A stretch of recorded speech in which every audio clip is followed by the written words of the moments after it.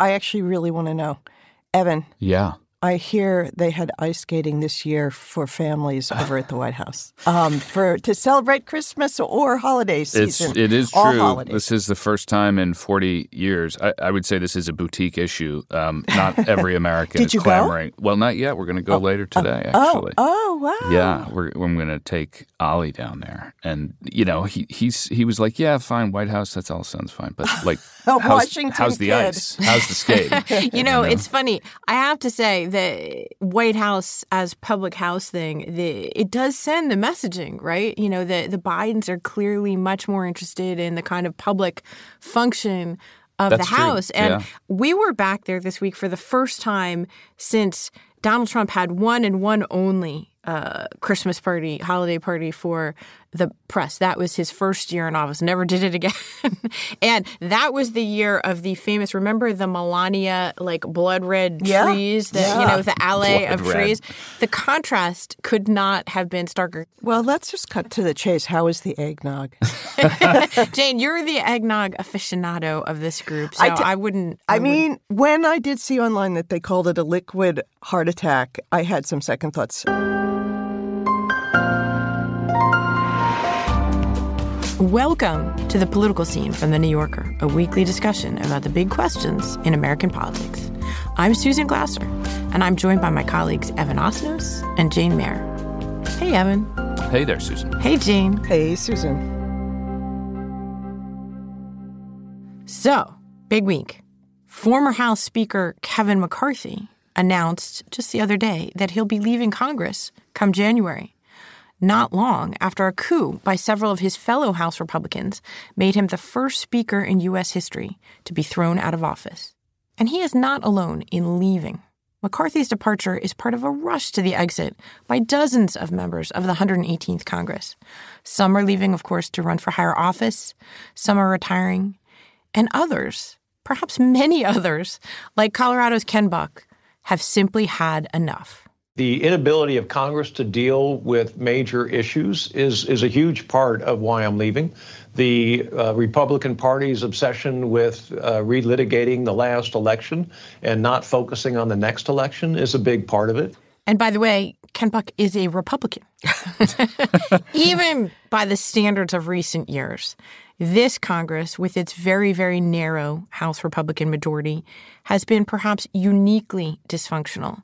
Its place in the record books now includes not only America's first ever deposed speaker, but also its first House member expelled from office for lying about just about everything.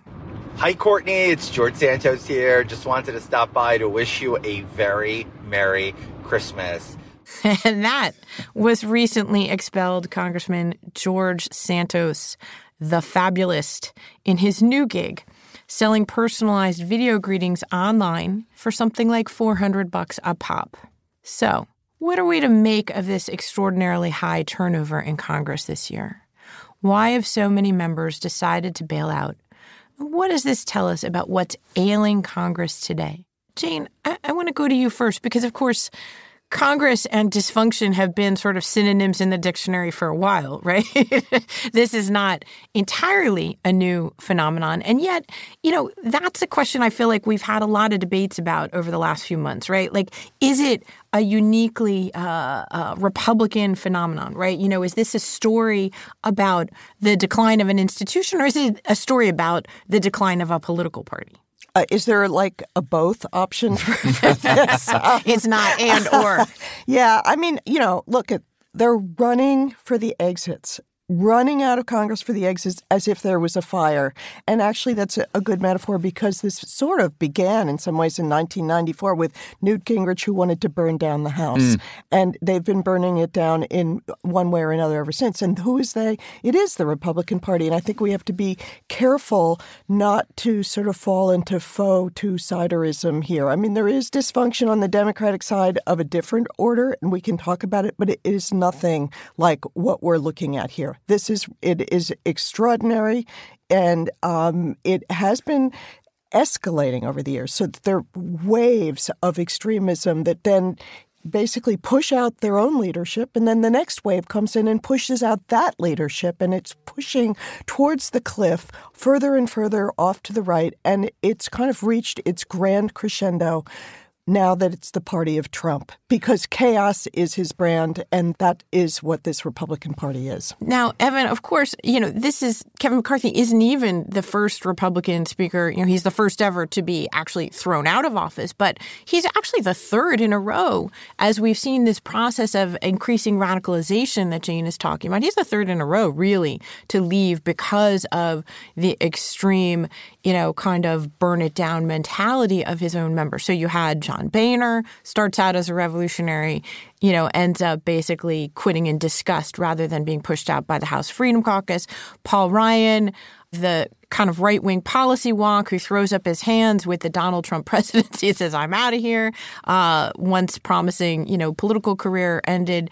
Kevin McCarthy. But what's striking is now it looks like the remaining kind of institutionalists or accommodationists, whatever you want to call them, because it wasn't just this week that McCarthy announced he was leaving. But I thought another significant departure was Patrick McHenry, the bow-tied gentleman from North Carolina who served as acting speaker after they threw out McCarthy. McHenry, tell us a little bit about him. He started out also as a flamethrower, and yet this detail really scared me.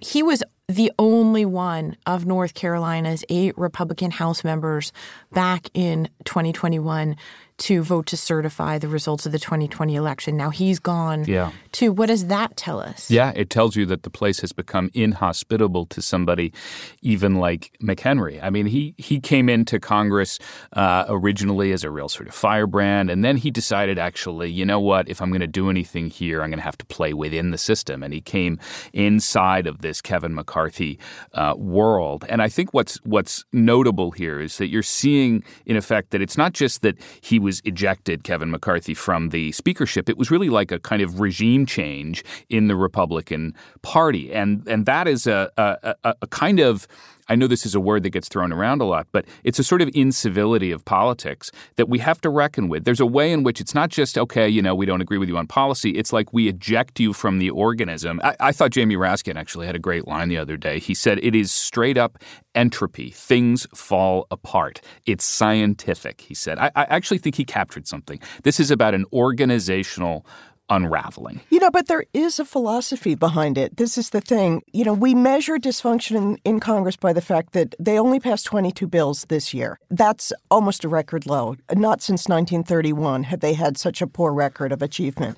But there is a large faction of the Republican Party and of the conservative movement that doesn't want laws passed, that's anti-government. For 40 years, they've been trying to destroy the idea of a strong federal government, and I would say they're doing a pretty good job of it. Well, it's interesting you mentioned that, that very low number of bills passed. I mean, this has been a kind of macro trend for a number of years, and it's sort of gone down and down and down and down. And, in reality, bills passed, many of them aren't that significant. I mentioned that number to Peter the other day, and he said, it's the sound of post offices not being named all over America.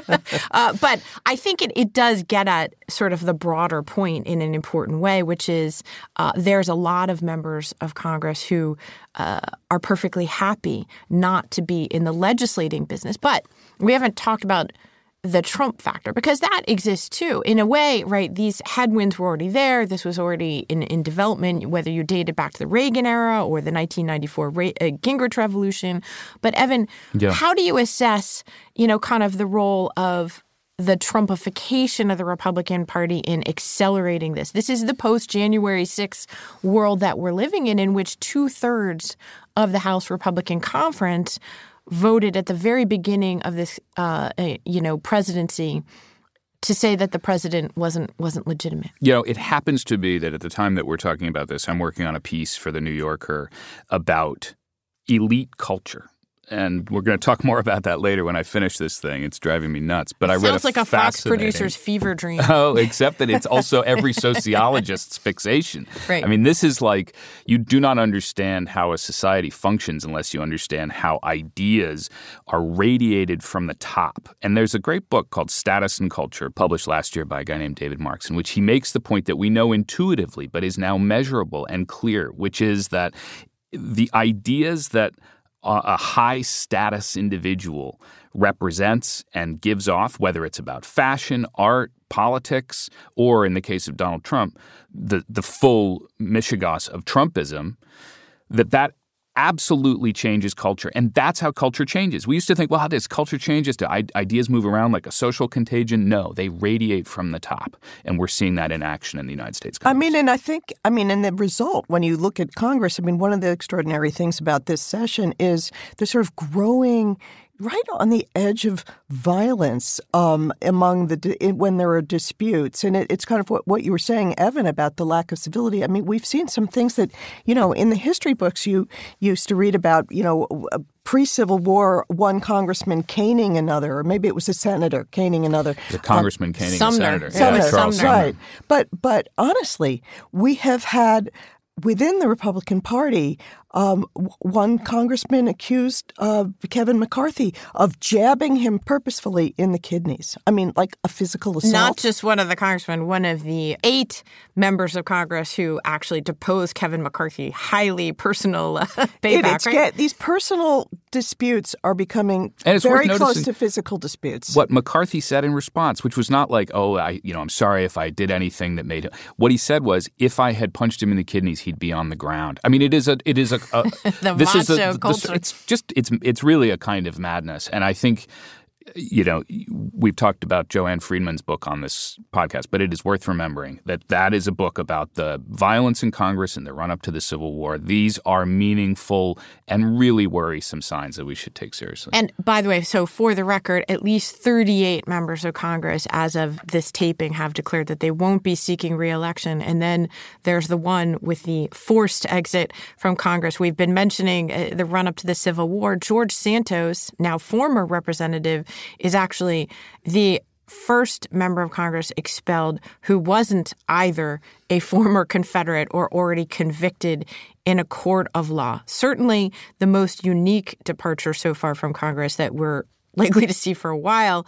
Just quickly, Evan, can you remind listeners of how exactly Santos ended up expelled? And does it mean anything, this larger conversation we're having about Congress and its dysfunction? On some level, I actually think that the expulsion is a sign that there is still life in this brainstem in the United States Congress. Look, I mean, everybody, unless they've been on Pluto, knows that George Santos was an extraordinary fabulist. I mean, even by the standards of politics. Here's a guy who got into Congress in 2022 lying about everything. And I wish I had some fresh example of what he lied about, but you'd see it right there in the indictment. 23 counts in a federal indictment. The amazing thing was the first time they talked about expelling him, they couldn't get enough votes to do it. They finally did do it. The final vote, in fact, was 311 to 114. The fact that Republicans could summon the energy to do this and could decide to get rid of him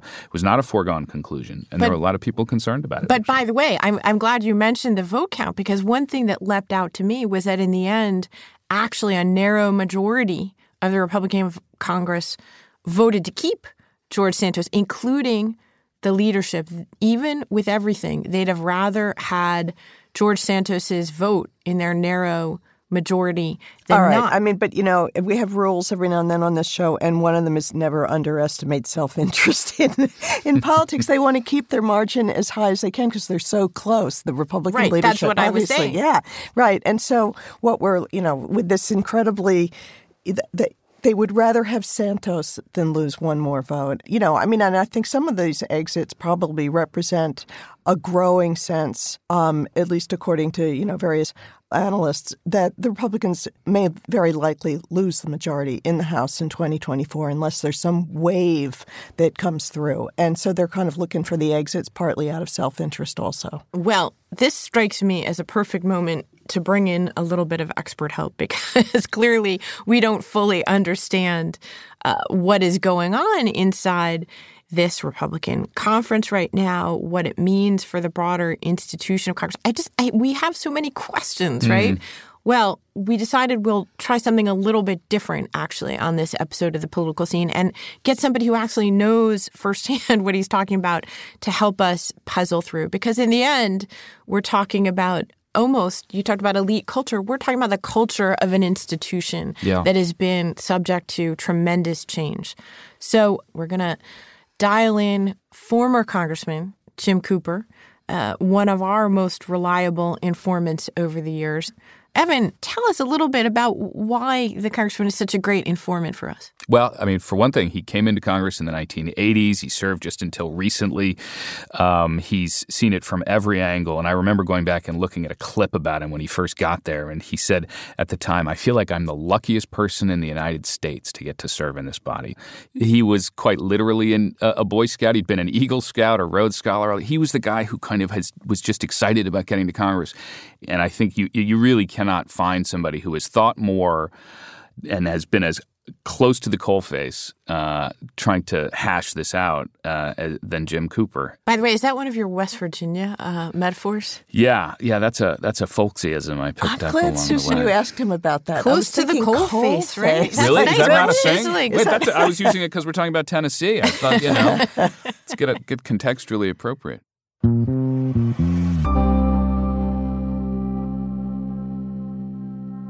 Congressman, can you hear us? Yes, good morning. Hey, there you are. All right, good morning to you. How are you? Fine, thank you. Honored to be with you. Look at that.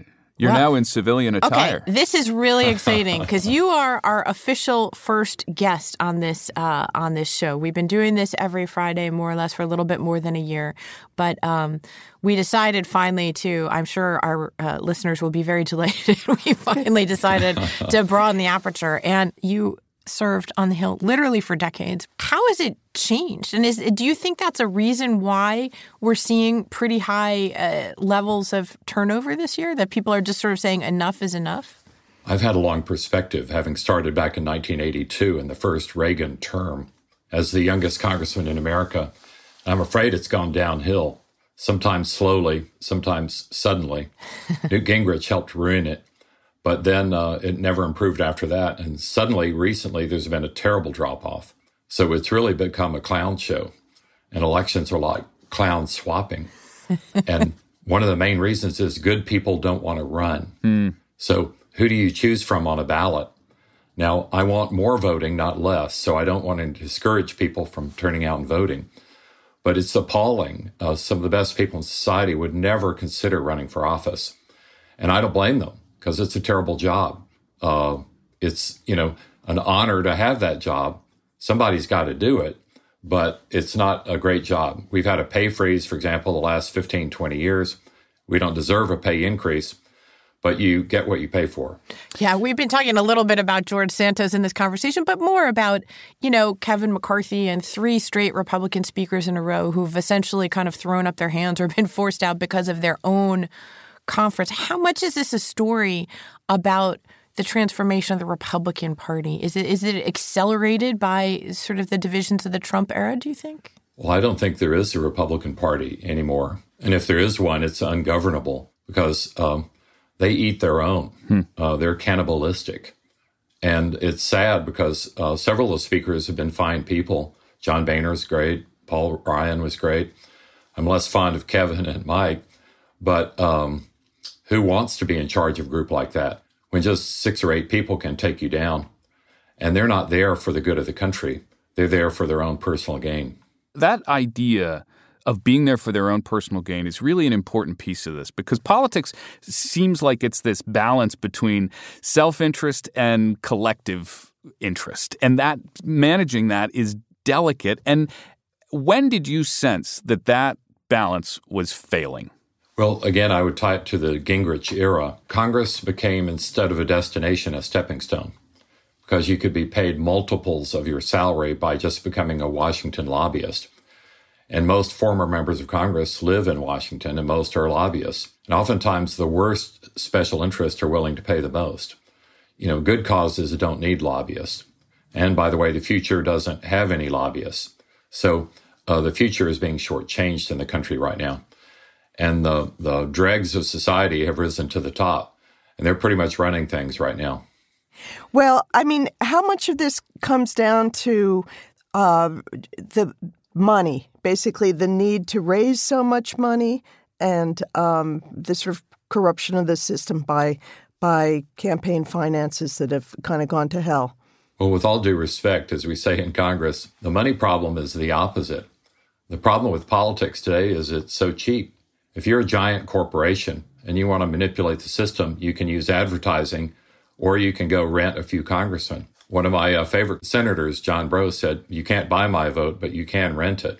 And he was joking. Yeah, but he was from Louisiana. Well, that's true. That's a separate jurisdiction. So it should cost more? Well, I've been involved in finance for sometimes outside of politics, and it's amazing how cheap politics seems to rich people, because a maximum contribution of a few $1,000s is nothing.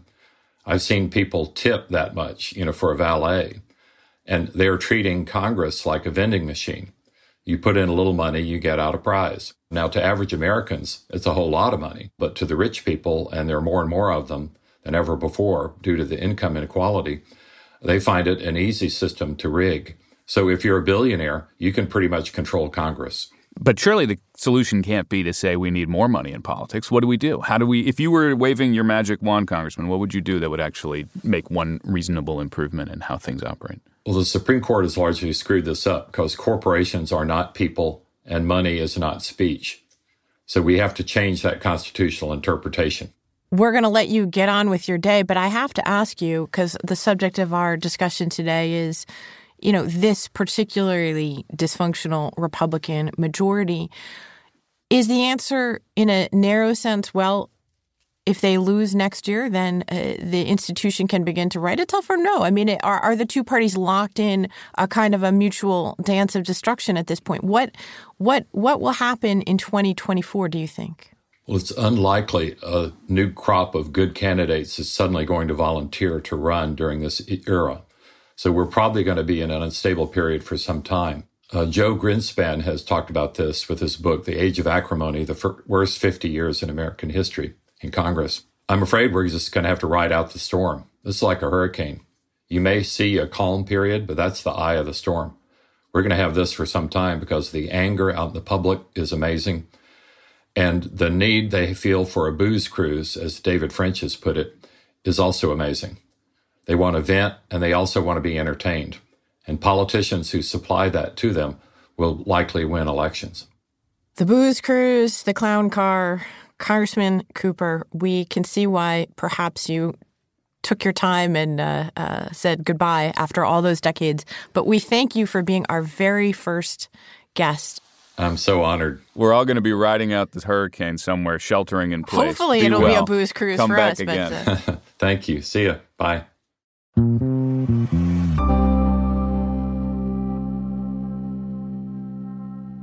all right. Oh, that my was goodness. bracing, I have to say. I mean, It was bracing. But so smart. And this is the problem. The smart people have left. It's really true. I mean, and not Not just all of them. There's some fantastic people. I just want to say, on behalf of, because I know there's so many people who hate politics and hate Washington. There's some really great, smart, and idealistic and hardworking people here still. And I think, what's amazing, too, is I remember that the New York Times once described Jim Cooper as the House's conscience. They said he was a lonely voice for civility in this ugly era. And you want to know what's amazing?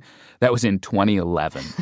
That was the halcyon days compared to where we are today. And I think you heard that in his sense of things. Absolutely. And of course, there is a long prehistory leading up to this moment, right? He's talking about, the fights of the Reagan era, which he also observed firsthand. And they were a mere warm-up act, in some ways to where we are right now. But look, let's take a quick break. And then when we come back, we'll talk a little bit more about the effects of all this on the country.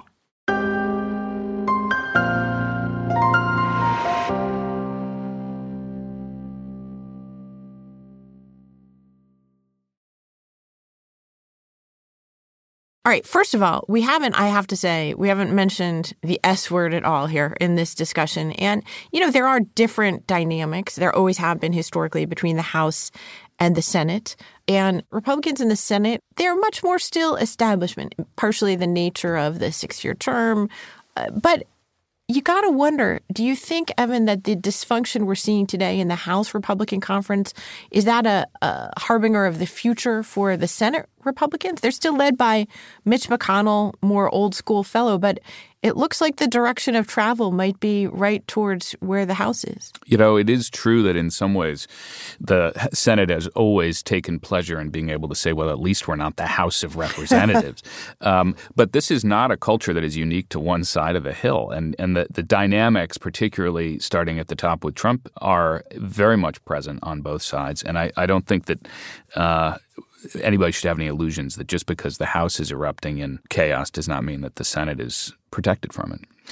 I was at a dinner with a Democratic senator recently, and he was describing the dynamics up there in the Senate. And he said that Mitch McConnell's sort of frailty at this point, he's had these health episodes, has really made a difference. And he said it's a little bit like what they've got now is the substitute teachers are there, and they are the people who are just trying to vie to be the future leaders. And meanwhile, the teacher is out and everybody's misbehaving.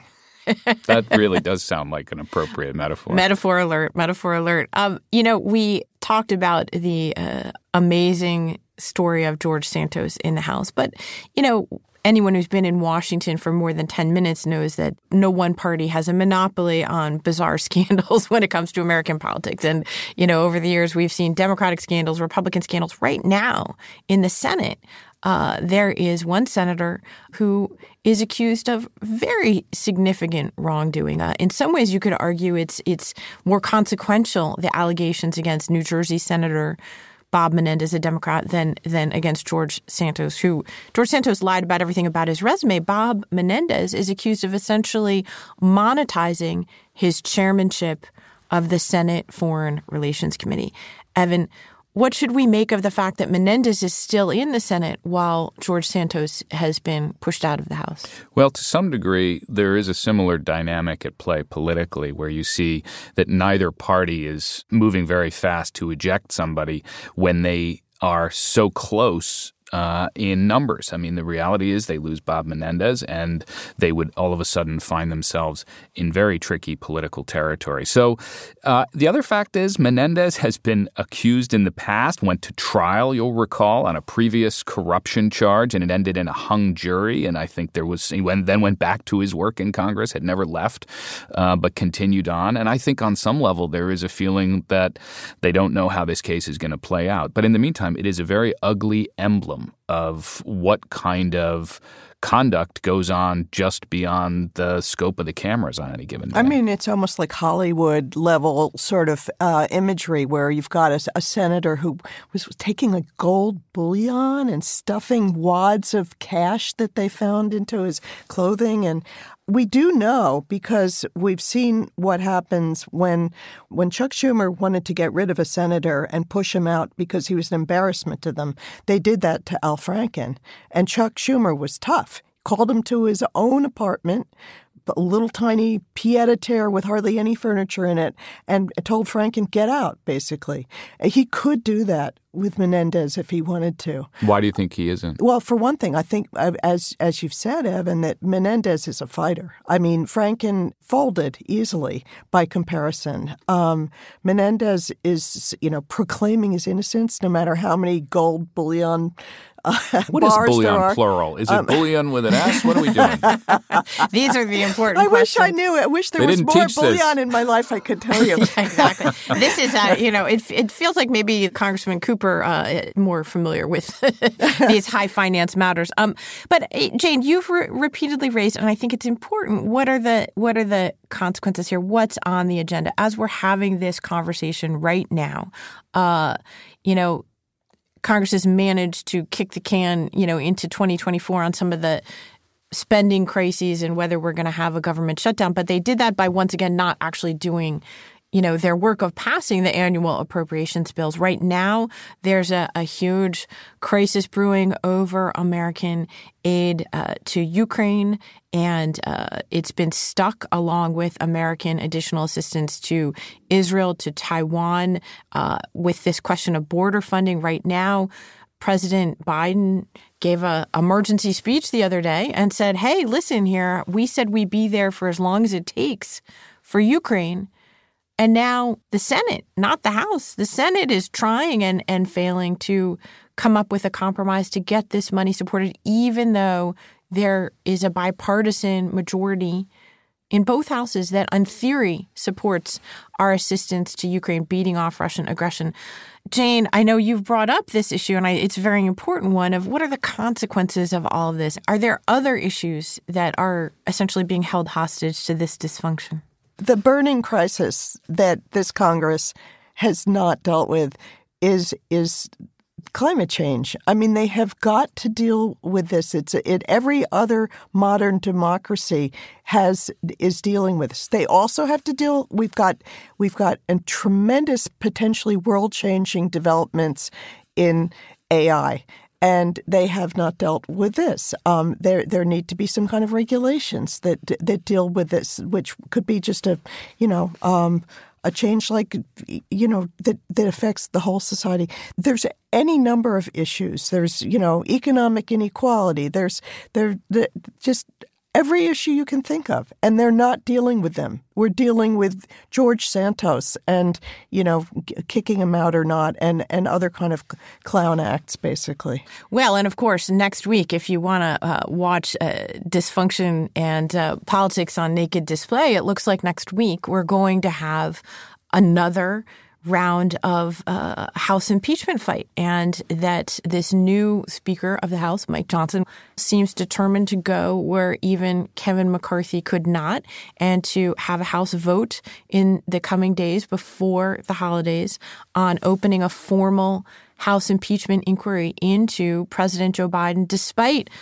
an investigation that has not turned up the smoking gun about Joe Biden and his dealings with his son, Hunter Biden, and Hunter Biden's foreign clients. Here we are. What does that tell us? We're going to end the year not with money for Ukraine, it looks like, but for another impeachment inquiry just in time for a national election year. Well, I think it's worth stating clearly there has so far been no evidence that would confirm the accusations that they're making. And I think you have to scope out for a second and think about this from the perspective of the American public. I mean, this is a moment in which people are looking at people in power and saying to themselves, how in God's name did we end up with this situation? I honestly think that the long-term effect is that more and more people disengage.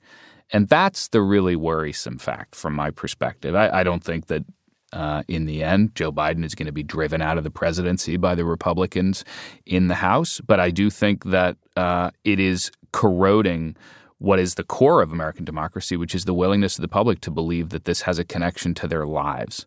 And that ultimately is the real concern. Jane, you are always accusing me of being the pessimist in this conversation, so I dare you to end this on an optimistic note. Search for the silver lining here. Let me just think. Okay. It's not that easy, is it? Okay, no, it's a tough one. It's a tough one. I actually think, and it's really not that I'm so optimistic, but I actually think that this jam that the Republicans have put Biden in, having to that's forcing him into a corner, having to deal with funding for the security on the border, it may actually help get that problem off his back. He can say, I was forced to do it. And it's a difficult problem for Democrats to deal with, and it might be easier for him if he said, I had to do this because otherwise we couldn't save Ukraine or Israel.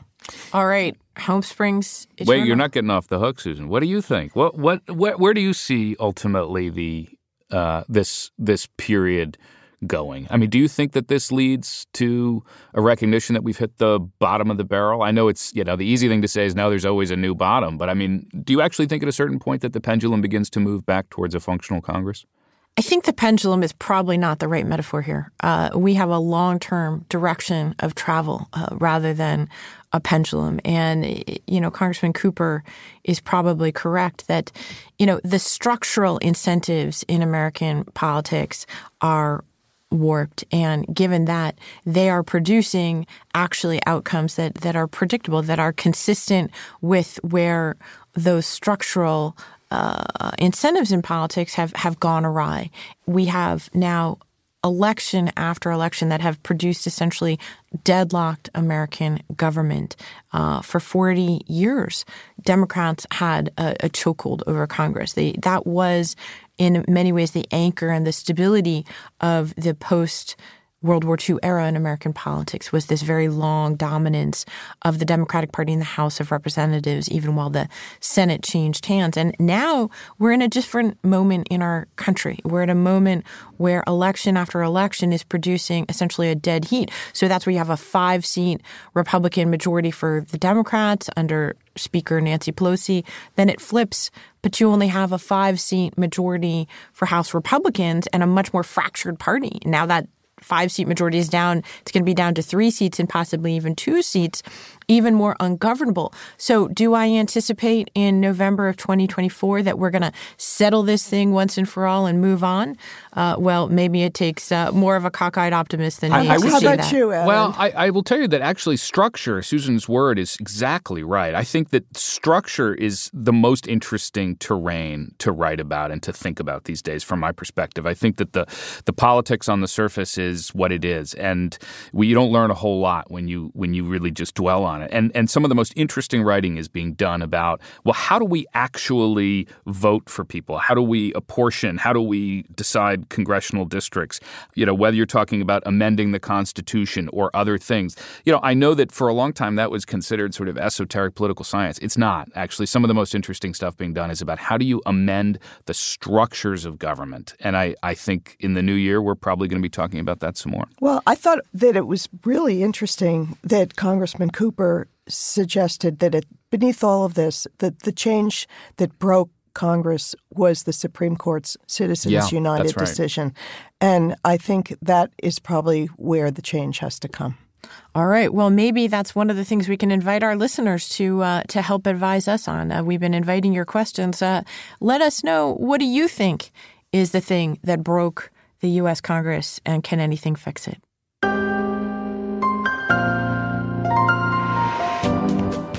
This has been The Political Scene from The New Yorker. I'm Susan Glasser. We had production assistance today from Alex D'Elia, Dan Richards, and Gianna Palmer. Stephen Valentino is our executive producer. Our theme music is by Allison Leighton Brown, and we'll be back next week. Thank you so much for listening.